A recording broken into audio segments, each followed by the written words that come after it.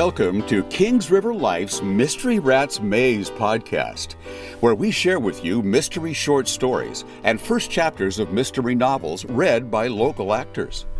This episode features the first chapter of Murder Gone Missing, a Southern California mystery by Lita Sedaris, read by local actor Casey Ballard. Published in April 2018 by Level Best Books, Murder Gone Missing is the second in the Southern California mystery series by Lita Sedaris. The first chapter opens with heroine and newly minted lawyer Corey Locke flexing her sleuthing skills so she doesn't get rusty. Even though she's the daughter of a late great PI and helped her dad solve cases, she's just about made up her mind to have nothing more to do with private investigation work. That is, until her best friend Michael accidentally tampers with a crime scene, which could lead the cops to Michael instead of the real culprit.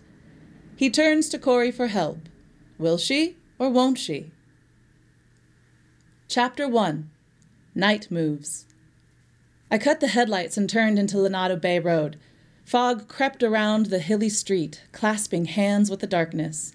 I could barely see more than a few feet ahead. I eased my foot off the accelerator and parked 2 houses away from my target. I slipped into sneakers stored in the back seat of my car, handy for walks on the Hermosa Beach Strand, undercover work, and kicking in doors, which I had yet to do, but there was always hope. I still wore my black pants and matching silk blouse for my day at the office. It would be easy to disappear into the night. There were 6 houses on the quiet cul-de-sac, and not a street lamp in sight. A cool breeze whipped my hair across my face as I tiptoed across the short cement driveway. I'd waltz in and out of the place in less than 10 minutes. The sliding glass door in the family room never latched quite right and hadn't since I graduated high school nearly a decade ago. The slider sat on a small balcony, just low enough for an amateur gymnast like myself to climb up and over. The master bedroom was at the opposite end of the Spanish-style home, so the chances of being caught were nil. Plus, the occupant took her beauty sleep seriously. I edged toward the side of the garage and unlatched the tall wooden gate leading to a trash area concealed by a 6-foot-high stucco wall. In slow motion, I upended a plastic receptacle, climbed atop, and pulled myself onto the wall. I straightened, balancing like a tightrope walker, and leapt onto the side balcony, toes between slats, holding on to the wooden rail for dear life. My moves were awkward, but they got me there. I hoisted myself over the balustrade and landed in a huddle. I stood and grabbed the slider handle. I pulled it up and toward me, but the door wouldn't budge. Ugh! There was a trick to this, but what was it? Jiggling the handle? Pulling it down first? My ears perked. I crouched down low. A light tapping sound, faint at first, grew louder, closer. Footsteps. Someone was on the driveway. My mind fumbled over excuses for being on the balcony this time of night, but I didn't need any. The taps faded. Before I could stand, they grew loud again, and faster. They stopped close by. I held my breath.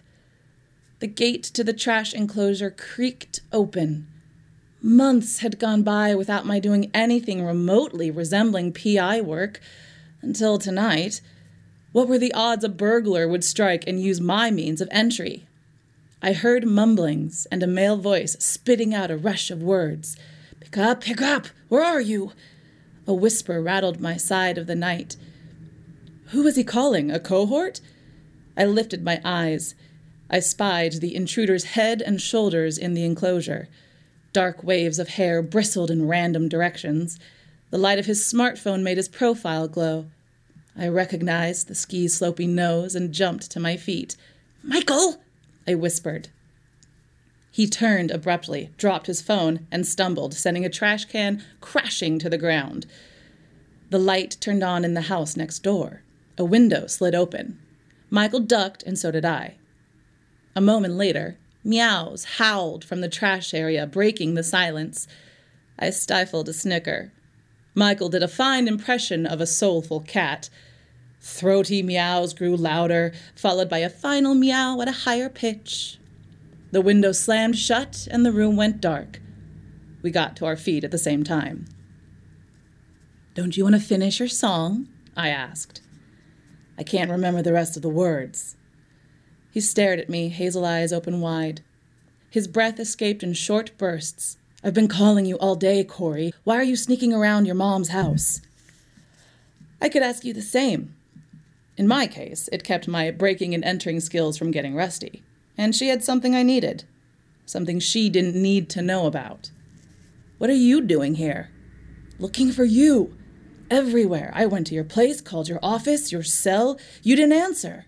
"It's on mute," I said. We spoke in fast whispers, playing catch-up to make sense of this odd rendezvous. Michael and I had been best friends since junior high. We'd spent a lot of quality time together lately, solving a homicide, but I hadn't heard from him in days. "Don't you ever keep the ringer on? What if there's an emergency, like now?" "You okay?" I asked him. He turned and eased out of the enclosure. He shut the gate and tiptoed closer until he stood below the balcony, head tilted back. "I am not okay," he whispered, moonlight in his hair. "I'm terrible." Beads of sweat splashed across his forehead. "I'm worse than terrible." "Hold on." I threw a leg over the balustrade and dropped to the ground. At 6 feet, he had a few inches on me. His face was pale, his mouth hung open, and his gray dress shirt clung to his skin. I'd never seen him so distressed. "Wait a minute, this is serious. Talk to me." "I'm not sure what happened. I marched into his office to tell him he was wrong." Michael spoke at an unnaturally high pitch. "He was wrong." His next words shot out in a stream. "It shouldn't have happened. I really messed things up. We gotta go." He grabbed my hand and turned to leave, but I stood firm. I looked up at the neighbor's window next door. No sign of life. "Go where?" I asked. "Is there a problem at school?" Michael was co-associate dean at a small private tech college in Los Angeles. "I'll say there is. Today, President McTavish asked to see me, to tell me I was demoted, without explanation, to junior faculty advisor. Effective immediately. I was stunned and mad. I wanted to punch him in his... Why would he demote you out of the blue?" I inched toward the street, Michael by my side. "Ever since I started this job, he's had it out for me. Of course, he has it out for everyone. He told me I was a weak, pathetic excuse of an associate dean who should never have gotten the job in the first place. How awful. I stormed off and wrote a letter of resignation. It was a good one, too. I poured out all my feelings. The demotion made 0 sense. It wasn't right, Corey." "It sure wasn't. Not with your know-how and credentials." Michael had been a computer science professor at a big-name private tech college on the East Coast before taking this job. "My demotion makes Alice sole associate dean and leaves me out in the cold." Michael had mentioned Alice before and never in a flattering way. "She's your co-dean?" "Was my co-dean." I can't believe it. I went back to Mac's office later. He was sitting at his desk when I went in. I told him how I felt, got everything off my chest. Michael squeezed shut his eyes and flipped them open. But then I had to call a timeout.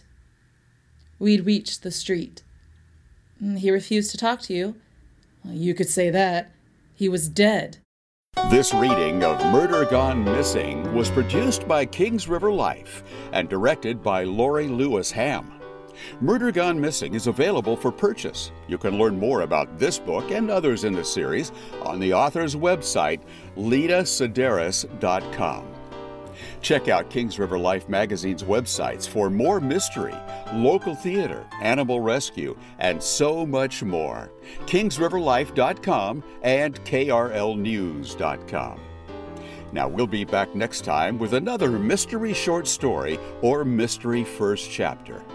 Subscribe to our podcast to make sure you don't miss a single episode. And follow us on Twitter to keep up with everything KRL at Kings River Life. So until next time, this is your announcer, Jim Tuck, wishing you a life full of mystery.